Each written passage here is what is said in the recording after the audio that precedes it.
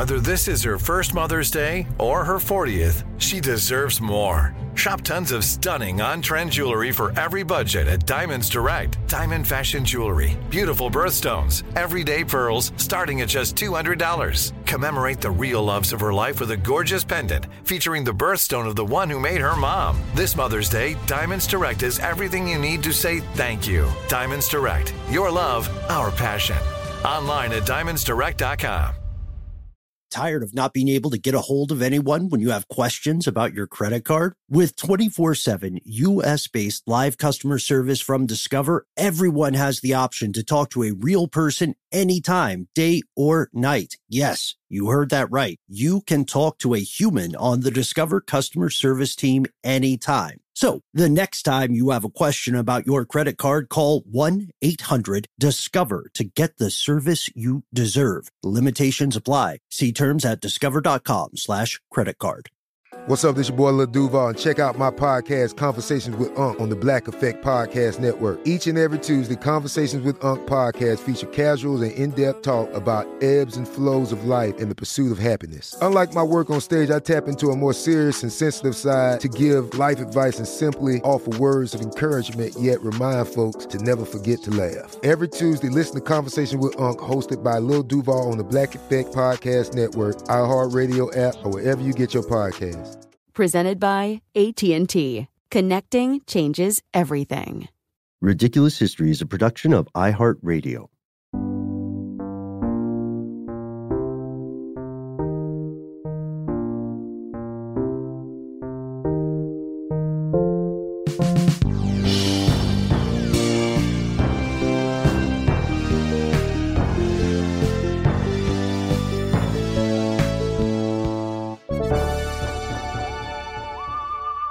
Welcome back to the show, Ridiculous Historians. Thank you, as always, so much for tuning in. It is officially now no longer Halloween season. It's still autumn. We're moving on. Yeah, we're moving on to November. Of course, we're joined with the one and only super producer, Max Williams. They call me Ben, usually. No, this is the second part of our two-part series on Thanksgiving story that I think neither of us knew about before we started looking into it. No, it definitely makes sense. Like, because I mean, within this very country, as pretty much still the case today, there's a bit of a cultural divide at times over certain things, and some things become associated with certain regions that maybe other regions of the country in the South do not abide by or do not appreciate. And that was definitely a thing. We were leading up to the literal Civil War, the war pitting brother against brother and fighting for this idea of whether it was okay to own another human being. And we, in our last episode, kind of got to the lead up to this incredible conflict that took place on American soil. But the rhetoric was already starting to heat up, and Thanksgiving was becoming a big talking point. This idea of like, oh, Thanksgiving is a Yankee, abolitionist holiday, and it shouldn't be required because it was becoming a thing that individual states were starting to pass a day that would be set aside for a Thanksgiving type celebration. And it was becoming this kind of bone of contention, right? Yeah, exactly. On the other side of the conflict, we have Sarah Hale, who was waging a sort of one-woman mission to make everybody get on the same page about celebrating Thanksgiving. But because Thanksgiving was championed by people who were also abolitionists, some Southerners automatically hated it. There was a palpable tension in the room of the country. And that's where part two picks up, because Hale doesn't continue to fight for Thanksgiving on a massive scale when the Civil War hits. Despite the fact that she puts that on pause. A lot of things went on pause during the war. People are still having smaller Thanksgivings of their own, Yeah, well, I mean, Hale definitely knew how to read the room, as did President Abraham Lincoln himself, who seemed to be inching towards creating a national proclamation that would set Thanksgiving as a national holiday instead of leaving it up to the states. And even though Lincoln himself did have an unofficial Thanksgiving meal with his family just after being elected president, featuring roast turkey and all of those, famous sides that we talked about, really revolving around this notion of good health and prosperity for the family. Despite his enjoyment of those fixins, he could read the room and knew what a divisive subject this was, and decided he would, put a pin in it. So when the Civil War did break out in earnest on April 12th of 1861, and those plans for a national Thanksgiving holiday took a back seat to the violence between the North and South, Sarah Josepha Hale didn't really stop. I want to jump in here because, to clarify, she was still on her mission, but people weren't paying attention, and she didn't have as much support, even though she was still the editorial head of that very popular magazine. What was the name of that magazine? It was a really banal kind of name. It was something like Ladies Journal, Ladies Journal, if I'm not mistaken. Cody's Ladies Book. That's it. Cody's Ladies Book. They could have done a better job. But, she was still on her bullshit, on her Thanksgiving, crusade, which was all about kind of creating this idyllic image of Thanksgiving, as a cultural thing and also showing that it wasn't necessarily something tied to, either the North or the South or any particular type of religious ideology, which I think is funny because that became a bone of contention for some folks too, the idea that it was a religious holiday, which it really never has been in my eyes, aside from, a few hymns that might have a little bit of a religious connotation. So flash forward a little bit to 1862, the president of the Confederacy, Mr. Jefferson Davis, did issue Thanksgiving Day proclamations after some Southern victories, which is interesting. Yeah. Starting to co-opt it a little bit. Right. Now we've got two competing days of thanks or ideas about how they should be handled, because Lincoln officially calls for Day of Thanks in April of the same year after some Union victories. And then he calls for it again after the Battle of Gettysburg in 1863. So Hale writes to Lincoln shortly after his summer proclamation, and she also writes to William Seward, then Secretary of State, and she is saying, hey, I hope everything's going all right. I know there's a lot of stuff on your plate right now, but how about we declare a national Thanksgiving? The executive branch has the power to make this holiday a permanent American custom. The exact line she uses is, thus the great Union Festival of America would be established. Lincoln's personal feelings on this immediately after receiving the letter, they may be lost to history, but we know that within just a week of Seward receiving a letter from Hale, he had drafted an official proclamation for President Lincoln. And that's where we get this date, which always seemed a little confusing to me growing up. The final Thursday in November. It's something that they thought would help heal the nation, which is weird because Southerners didn't like it before the war, right? So how are they going to feel after the war? And why were there two Thanksgivings in 1863? I've also never been a fan of holidays that are on the somethingth day of the month, Yeah. That's changed from year to year. I just find it confusing. And that's why I swear to God, I thought that Thanksgiving was just always on November 24th, but I'm obviously a dum-dum. But at least, Halloween, steadfast. We know when that is. Christmas, we know when that is. Thanksgiving, a little more amorphous. And I guess it makes sense because it kind of came from these amorphous beginnings. And here's a little snippet of this proclamation. I'm just going to do it in my own voice. I do therefore invite my fellow citizens in every part of the United States, and also those who are at sea, and those who are sojourning in foreign lands, to set apart and observe the last Thursday of November next as a day of thanksgiving and praise. Oh, interesting. To our beneficent Father, who dwelleth in the heavens. Wow. Whatever happened to separation of church and state? Wasn't that a thing some people were concerned about, Ben? You know how it is. I mean, there's never been an atheist president. That's true. So and it was even controversial for there to be Catholic presidents, right? Our beneficent Father who dwelleth in the heavens, though? I mean, come on. It sounds a little Lovecraftian, honestly. Whenever I hear dwelleth, I don't immediately think of churches. But I don't think people dwelling in the heavens, by the way. Dwelling is something a giant monster does beneath the sea. That's how in a cave. Yeah, that's how we associate it, right? He's dead but dreaming. He'll rise, whatever. So big Cthulhu vibes. So this is pre-Cthulhu mythos, of course. So nobody's getting the Lovecraft vibes yet.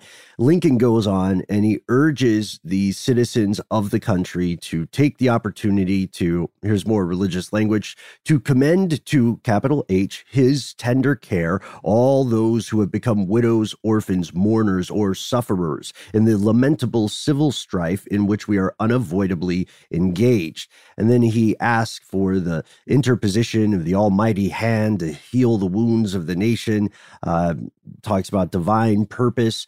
There's no official, hardcore evidence that Hale's letters caused Lincoln to make this proclamation, but the writing's kind of on the wall, right? This seems like it definitely played a role. And in 1864, he again said, all right, last Thursday in November, you got to get together with people. You got to have some kind of Thanksgiving. Tired of not being able to get a hold of anyone when you have questions about your credit card? With 24/7 U.S.-based live customer service from Discover, everyone has the option to talk to a real person anytime, day or night. Yes, you heard that right. You can talk to a human on the Discover customer service team anytime. So the next time you have a question about your credit card, call 1-800-DISCOVER to get the service you deserve. Limitations apply. See terms at discover.com/credit card. This episode of Ridiculous History is brought to you by Mint Mobile. You know, Ben, I got to say, one of the best parts about spring cleaning is that post-clean clarity you get where you're like, man, how have I been living like this? What's wrong with me? You're right, Noel. It's kind of like when you find out you've been paying a fortune for wireless when Mint Mobile has phone plans for $15 a month when you purchase a 3-month plan. It's time to switch to Mint Mobile and get unlimited talk, text, and data for $15 a month. To get this new customer offer and your new 3-month unlimited wireless plan for just $15 a month, go to mintmobile.com/ridiculous. That's mintmobile.com/ridiculous. Cut your wireless bill to $15 a month at mintmobile.com/ridiculous. $45 upfront payment required, equivalent to $15 a month. New customers on first 3-month plan only. Speed slower above 40 gigabytes on unlimited plan. Additional taxes, fees, and restrictions apply. See Mint Mobile for details. Snag a Job is where America goes to hire, with the deepest talent pool in hourly hiring. With access to over 6 million active hourly workers, Snag a Job is the all-in-one solution for hiring high-quality employees who can cover all your needs. On demand, temp to hire, part-time or full-time. You name the position. Warehouse worker, retail associate, grocery store clerk, fitness trainer, baker, stylist, bellhop, podcast producer. Yeah, Snag a Job's got a worker for that. With our easy-to-use platform, you're able to seamlessly post and fill available positions quickly with a dedicated customer support team to provide all the help you need along the way. Kind of nice knowing you have a talent pool like that in your own backyard, right? Snag a Job is the partner you need to keep your business running smoothly. So visit snagajob.com or text snag to 242424 to talk to an expert. Snagajob.com, where America goes to hire.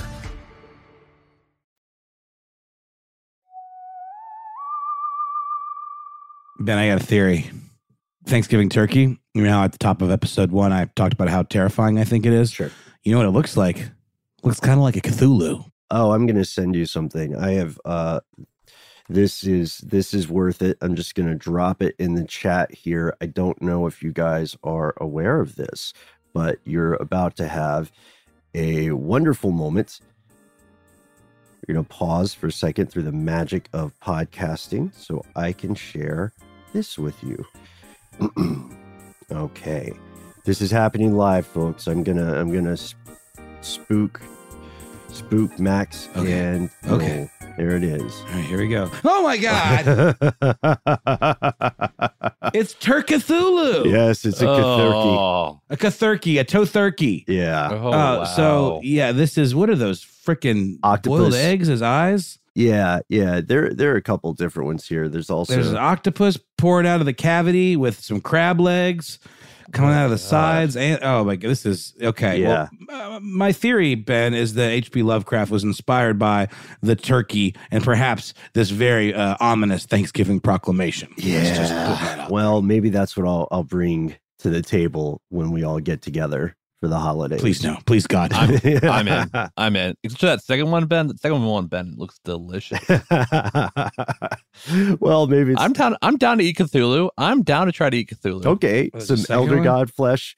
Now the second one, I will say the cook on the turkey itself is a little more to my liking. Right. I might eat that one. The first one looks almost like the turkey is like raw or something. It's very underdone. Mm-hmm. But that slight diversion aside, we're just here to show you that there's been a lot of progress and innovation in the world of cooking turkey. Maybe not all of it for the best.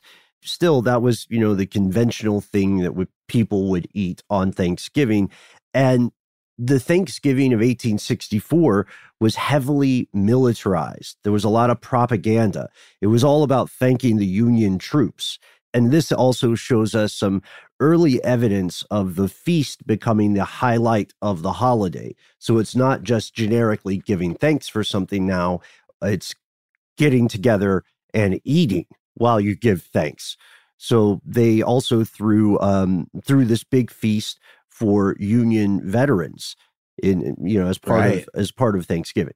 Yeah, this thing called the Union League Club of New York was very focused on making sure that soldiers, whether they are on land or water or abroad, did not go without a Thanksgiving dinner. And it's also, it really has become kind of a thing that charities do as well, like in, underserved communities around the country, is the idea of passing out Christmas turkeys or Thanksgiving turkeys, like out of trucks. It's a thing you do to kind of earn the goodwill of your community, right? Yeah. And there's this has changed during COVID, but there's a tip that I would like to give people if you have a little free time, if you can't make it to your own Thanksgiving for scheduling or for travel cost or something, be aware that a lot of those places, especially if you live in a large city, a lot of those places need help. So if you want to volunteer, you will be welcome. There's a thing that you can also do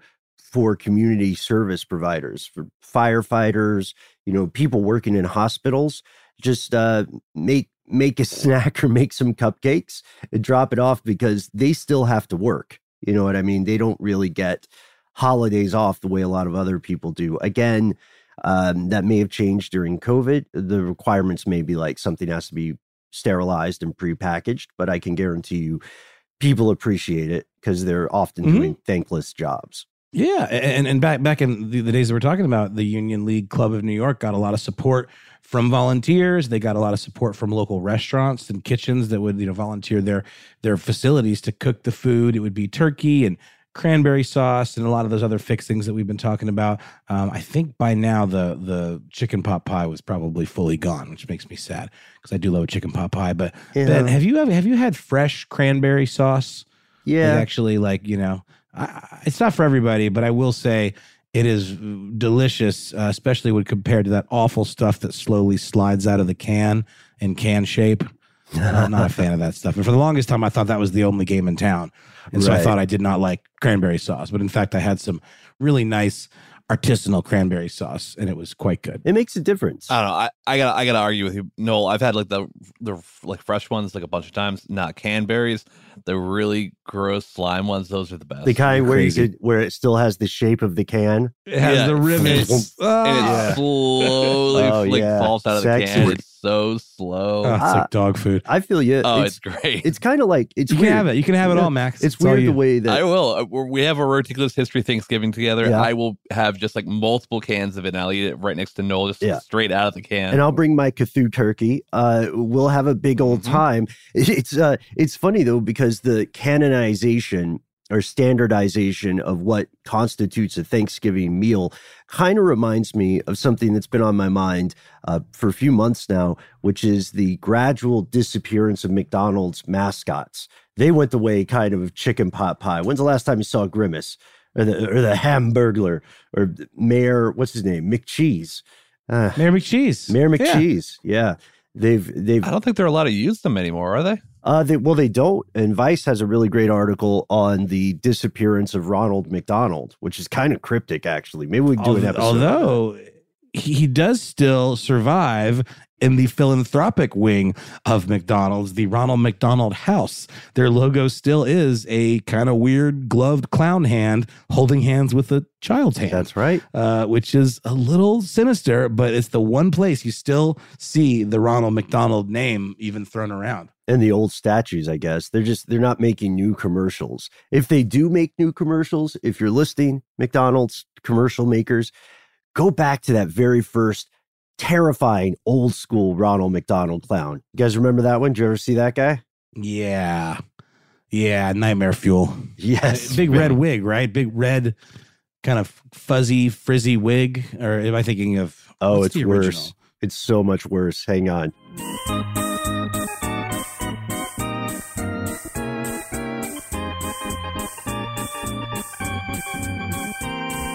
Oh, good Lord. He's got like a cup on his nose? Yeah. And like the blood of children smeared across his face. Wow. Yeah. And he had a magic belt, kind of like fanny pack thing. For what? Whipping children with, presumably? No, to generate burgers and fries and milkshakes. This is absolute nightmare fuel. We'll check out the video. He's got some kind of box on his head. It looks like a box of This donuts is way or worse than the turkey. I think I've still got some Halloween in me, guys. So clearly. Well, I did say from the start that Thanksgiving is a terrifying holiday. I mean, that was my pitch to you guys for us doing this at this time. I'm into it. And we had a nice little bridge here because our first episode took place during October, but now this episode is coming out in November. So we're kind of crossing the calendar stream here. We're making new traditions, right? And that's what I'm all about that. That's what the U.S. was trying to do at this time.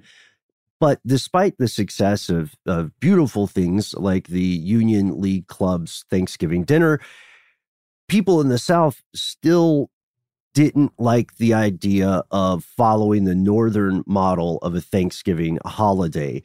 It wasn't until after the end of the Reconstruction era that Southern community leaders began to celebrate Thanksgiving in the Northern way because they wanted the South to get back into the national commercial life. That's really what it was. They wanted businesses to come back and invest. And because of this, they felt an incentive to conform, really, is probably the best way to say it.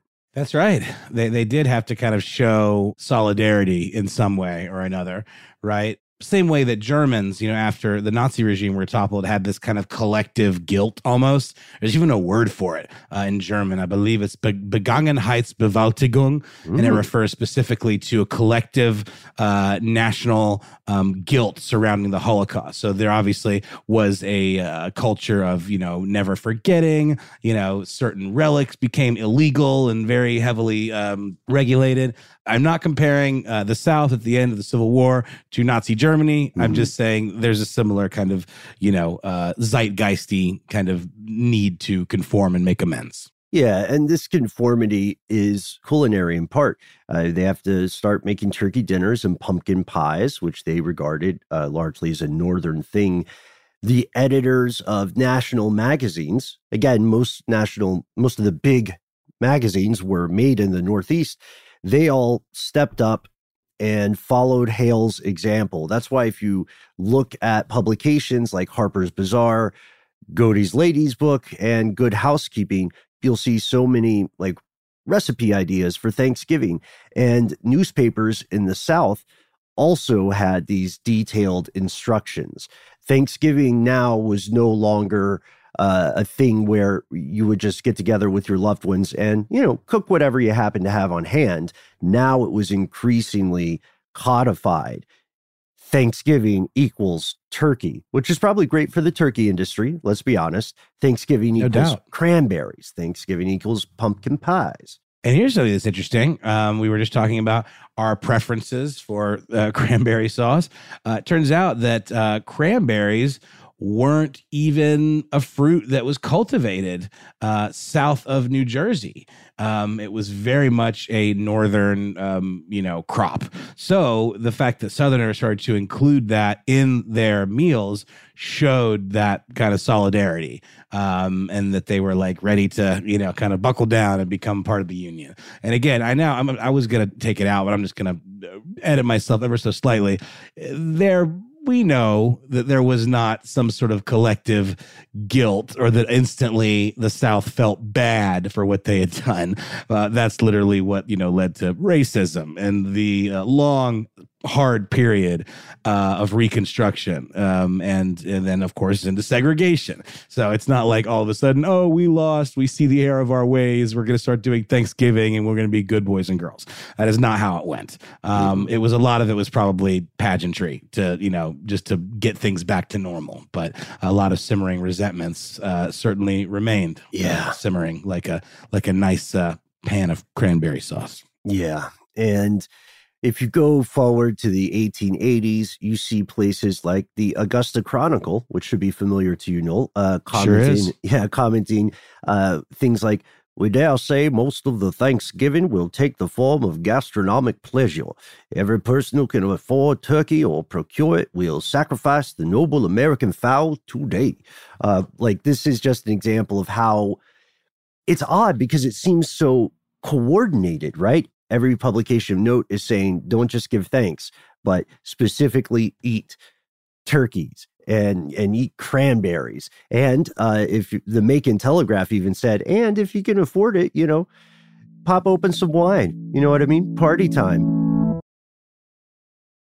Tired of not being able to get a hold of anyone when you have questions about your credit card? With 24/7 U.S.-based live customer service from Discover, everyone has the option to talk to a real person anytime, day or night. Yes, you heard that right. You can talk to a human on the Discover customer service team anytime. So the next time you have a question about your credit card, call 1-800-DISCOVER to get the service you deserve. Limitations apply. See terms at discover.com/credit card.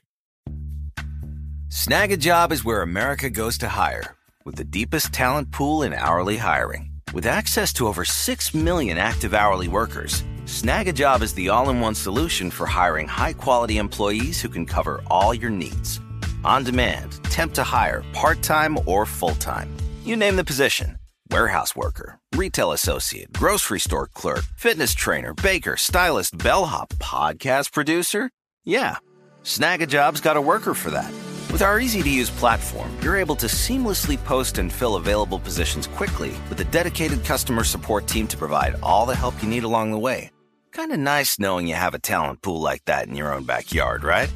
Snag a Job is the partner you need to keep your business running smoothly. So visit snagajob.com or text snag to 242424 to talk to an expert. Snagajob.com, where America goes to hire. Live Nation presents Concert Week. Now through May 14th, get $25 tickets to over 5,000 shows. That's up to 75% off a summer full of your favorite artists like 21 Savage, Alanis Morissette, Cage the Elephant, Celeste Barber, Dierks Bentley, Fade, Hootie and the Blowfish, Janet Jackson, Kidz Bop Kids, Meghan Trainor, Peso Pluma, Sarah McLachlan. Get tickets to more than 5,000 summer shows for just $25. Until now through May 14th. Visit LiveNation.com/Concert Week to learn more and plan your summer with Sean Paul, Sum 41, 30 Seconds to Mars, and Two Door Cinema Club. This became, over this period of the 1880s to about 1890, this became a more and more commonly celebrated holiday and celebrated in an increasingly uniform way. It became so popular, in fact, that the Charlotte News remarked that Thanksgiving as a holiday was second only to Christmas, which I don't know. What do you guys think about that in the hierarchy of holidays? It's pretty popular in terms of like a big family gathering, and one that is given a lot of precedent, in workplace situations. That's true. In terms of definitely having to have it off. I would say they're neck and neck. Oh, wow. Yeah, I gotta say, like they gotta be like, yeah, Christmas is one. I mean, Arbor Day. I mean, what would else be consideration? What, Independence Day, New Year's Day, Indigenous Peoples Day? Yes. Apparently we still don't call it that in the South. That's a bit of a bummer. Yeah. No, we don't. There's also, let's see, there's Memorial Day, right? No, that's a big one. That's a big one. Labor Day. Labor Day. Halloween. I'm mostly just thinking the days that we get half days here at iHeart. Yeah, you're thinking of the days we get days off. Yes. And of course, Juneteenth, which I'm happy to say is now a holiday at our company. Anyhow, Thanksgiving becomes very popular. A typical menu for 1890 Thanksgiving would be stuff like oysters, which is cool, roast turkey with cranberry sauce, sweet potatoes, celery, and Irish potatoes. It's just two potatoes, AKA potatoes. Yeah, I know. I was thinking that too. But I was trying to think what an Irish potato is. Like, how is that any different? Well, if you've ever been to like Five Guys Burgers and Fries, they have a board that tells you where their potatoes come from every time, and they're from all over the country. But when I think of an Irish potato, isn't it just kind of like a russet type potato, like a big spud? It's just to differentiate it, I think, from the sweet potato. So there is something cool here. The South starts passing on its own Thanksgiving traditions. For an explanation of this, we'll turn to William R. Ferris, who is a history professor and senior associate director at the Center for the Study of the American South at UNC. In Ferris's estimation, you can see the Southern touches on the traditional Thanksgiving. Like you might have soul food. Cornbread dressing is a big thing. You might have candied yams. People also might cook their turkeys differently, like fry a turkey. That's pretty cool. Or make dressing with fresh oysters. I've never done that. Have you? Oyster dressing. Yep, my mom has. She's also a big fan of making oyster stew on Christmas morning. Which is some sort of a tradition. But yeah, exactly. Oyster dressing is fabulous. If you're into oysters, they're not fried. They're kind of chopped, but they just add a little of that umami to it. I'm a big fan of mushroom dressing, like just different types. Like give me like 3 or 4 different types of dressing. It's the best. I have a weird, completely off-topic story about oysters, but I'm going to throw it in here. Yeah. When I was out in Seattle, I met up with my buddy, and he had driven up from Portland. I had flown, from Atlanta to Seattle. It was like 5 p.m. I hadn't eaten. We're like, all right, we're just going to get some food. So we went to this pizza place. Turned out to be really nice, and we were looking at the menu, and we're like, all right, it's got an oyster pizza. Go on. Is this going to be any good? We just ordered it. It was like the best thing I've eaten in my entire life. What kind of cheese did it have? I have no earthly idea. I just thought it had oysters and ordered it. And I asked my buddy, I'm like, hey, would you be down to split this? And he's like, sure, man, I'll eat something weird with you. I'm super hungry. That's awesome. Yeah, we got to try that. And Max, let us know if you can recall the name of that place. Will do. Because my social life is very interesting. I find myself just reading menus of restaurants across the world at the weirdest times. Actually, no, I can predict it. It's usually when I should be eating something. I'm like, what is the best restaurant in Bangladesh? What do they serve on their menu? What would I get there? So the reason I bring up that example is of kind of living vicariously through the idea of these foods. And foods are a powerful folkway. They are a uniter and sometimes a divider. And maybe one of the reasons Thanksgiving became so popular in this country now is because it feels, for most people, apolitical, right? You're putting aside differences to have a very traditional meal with each other. And Ferris points out, I think Ferris would agree with us on this, He certainly would. Yeah, he it certainly was, again, something that none of the three of us had associated with it at all. But it wasn't fully during this Civil War period that this step actually happened. It wasn't until 1939 that President Franklin Roosevelt briefly moved Thanksgiving up an entire week in a pretty misguided effort to extend that shopping period before Christmas. Yeah. And I believe people kind of collectively lost their minds, or at the very least just did not do it. right? 16 different states said, get out of here with that. Get out of here with your weird calendar shenanigans. And this led Roosevelt to actually reverse his decision 2 years later. And so in the fall of 1941, U.S. Congress passed a resolution returning the holiday to the fourth Thursday of November and making it a permanent thing. So presidents no longer had to issue a new declaration or proclamation every single year. And in this case, we also give a kudos to Sarah Hale, because she had chosen the very similar date, the last Thursday in November, for Thanksgiving, because she thought it would be distraction-free. It's after the fall harvest, and it's after any potential elections. With that, I think the best way to end our story here is to ask ourselves what happened to our Thanksgiving protagonist, our champion of culinary traditions, Sarah Josepha Hale. Cathurkey. Yes. All hail. Old school Ronald McDonald. Ronald McDonald and Cathurkey. It's just, oh man. I don't know why that image makes my day, but yes, those dudes, but also Sarah Josepha Hale. She went on to, have a really successful career as an actor in a very popular HBO series called Sex and the City. Yeah. Little known fact. No, I obviously kid. She would, in fact, continue despite, having her whole master plan, her evil holiday master plan, successfully enacted. She continued to have a pretty big impact on Thanksgiving moving forward. She also changed the way elementary school kids learned about the whole mythos of the first Thanksgiving. Right before Sarah's big old campaign for Thanksgiving, that romanticized version that I'm talking about wasn't really a thing. But in 1865, Sarah described the first Thanksgiving as this kind of, a little bit romanticized meeting between the Pilgrims and Native Americans, and how it was all, maize and handshakes and hugs. And it got reprinted in a bunch of publications. Yeah. And in around 5 years, that became the narrative. And though it's not historically accurate, it is what people went with. No, airbrush doesn't begin to describe it. In fact, studies show the first Thanksgiving was probably a lot more like a political negotiation as opposed to a turkey party. Sarah Hale went on to spend 40 years as the editor of Godey's Lady's Book.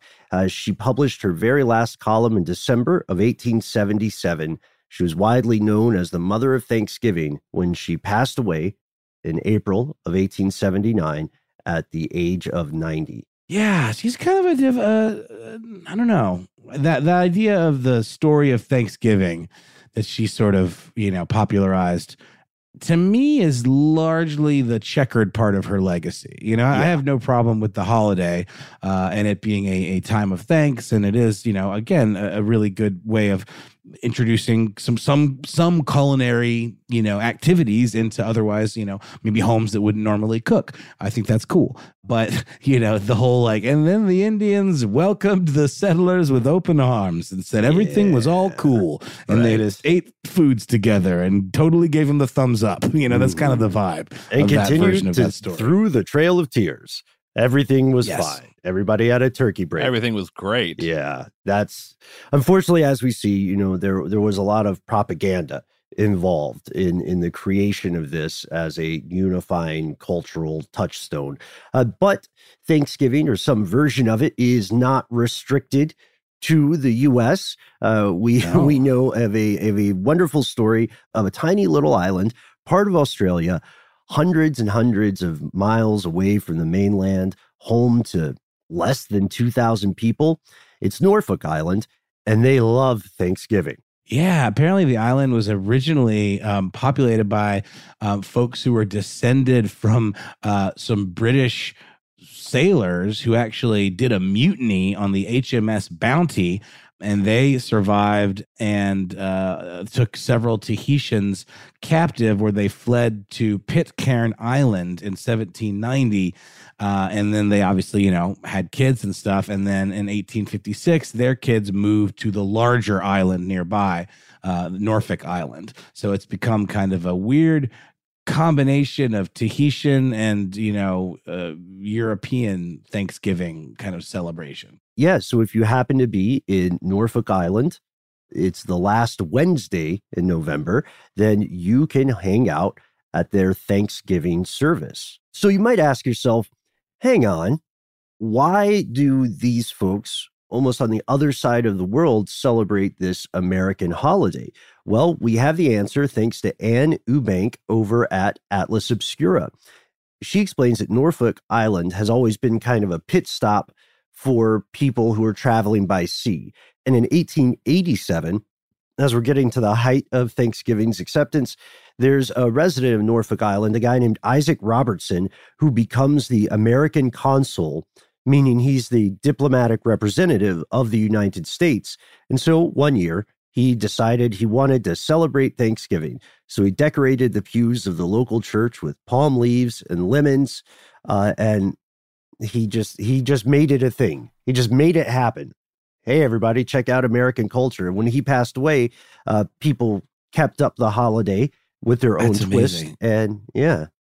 Because I was wondering, I said something like sort of offhandedly, like, oh, so I guess they were celebrating sort of like a hybrid sort of UK version of Thanksgiving, which isn't really a thing. They do celebrate a Thanksgiving-esque holiday with some of the same trimmings, like with turkey and stuff, but it's more of a fall harvest festival than it would be considered Thanksgiving. So this was sort of a 3 times removed Americanized Thanksgiving sort of celebration. It's very interesting. Yeah.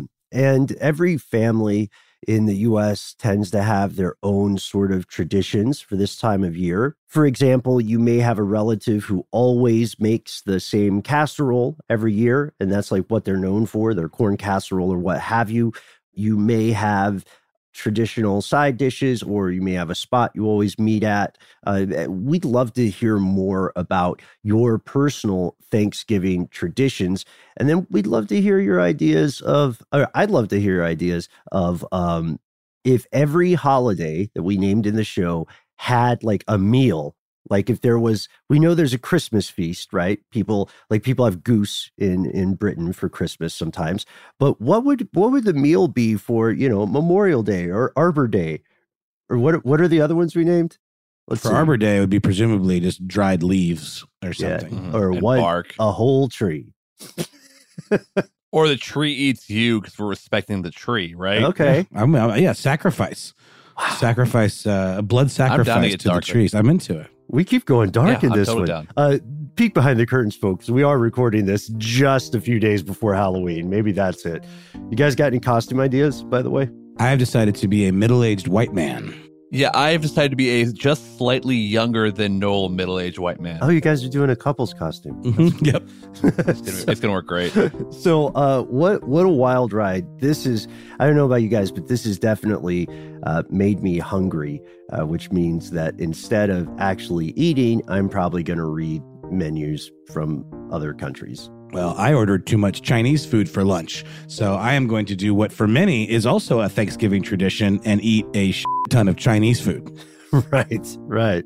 And with that, we give thanks. That's sort of a tradition of our show. We're sort of a very thanks-forward show, if you think about it. We end every episode with pouring our hearts out in thanksgiving to all those who've made this show possible, including Max Williams, super producer extraordinaire, Alex Williams, who composed our theme, Gabe Luzier, the king of Thanksgiving, the great pumpkin, Gabe Luzier. Our number one turkey, Jonathan Strickland. Our number one turthuckin. No, that sounds weird. What did you call it, Ben? A Cathurkey. A Cathurkey. Got it. That's definitely a Strickland kind of vibe. Who else? Let's see. We've also got Christopher Hasiotis, Eves Jeffcoat, and also big thanks to our dear friend Casey Pegram. A big thanks to everybody for tuning into the show. If you want to drop us a review on Apple somewhere, we would greatly appreciate that. That does make a difference. But as Noel said, we are immensely thankful for all of our ridiculous historians tuning in. And I want to thank this life-size plastic skeleton I live with now, Scully. And thanks for making this such a Halloween-y episode too, guys. I'm so excited. I was surprised we kept going dark with it. Anything to extend the greatest holiday of the year. Though I do like a good turkey leg. We'll see you next time, folks.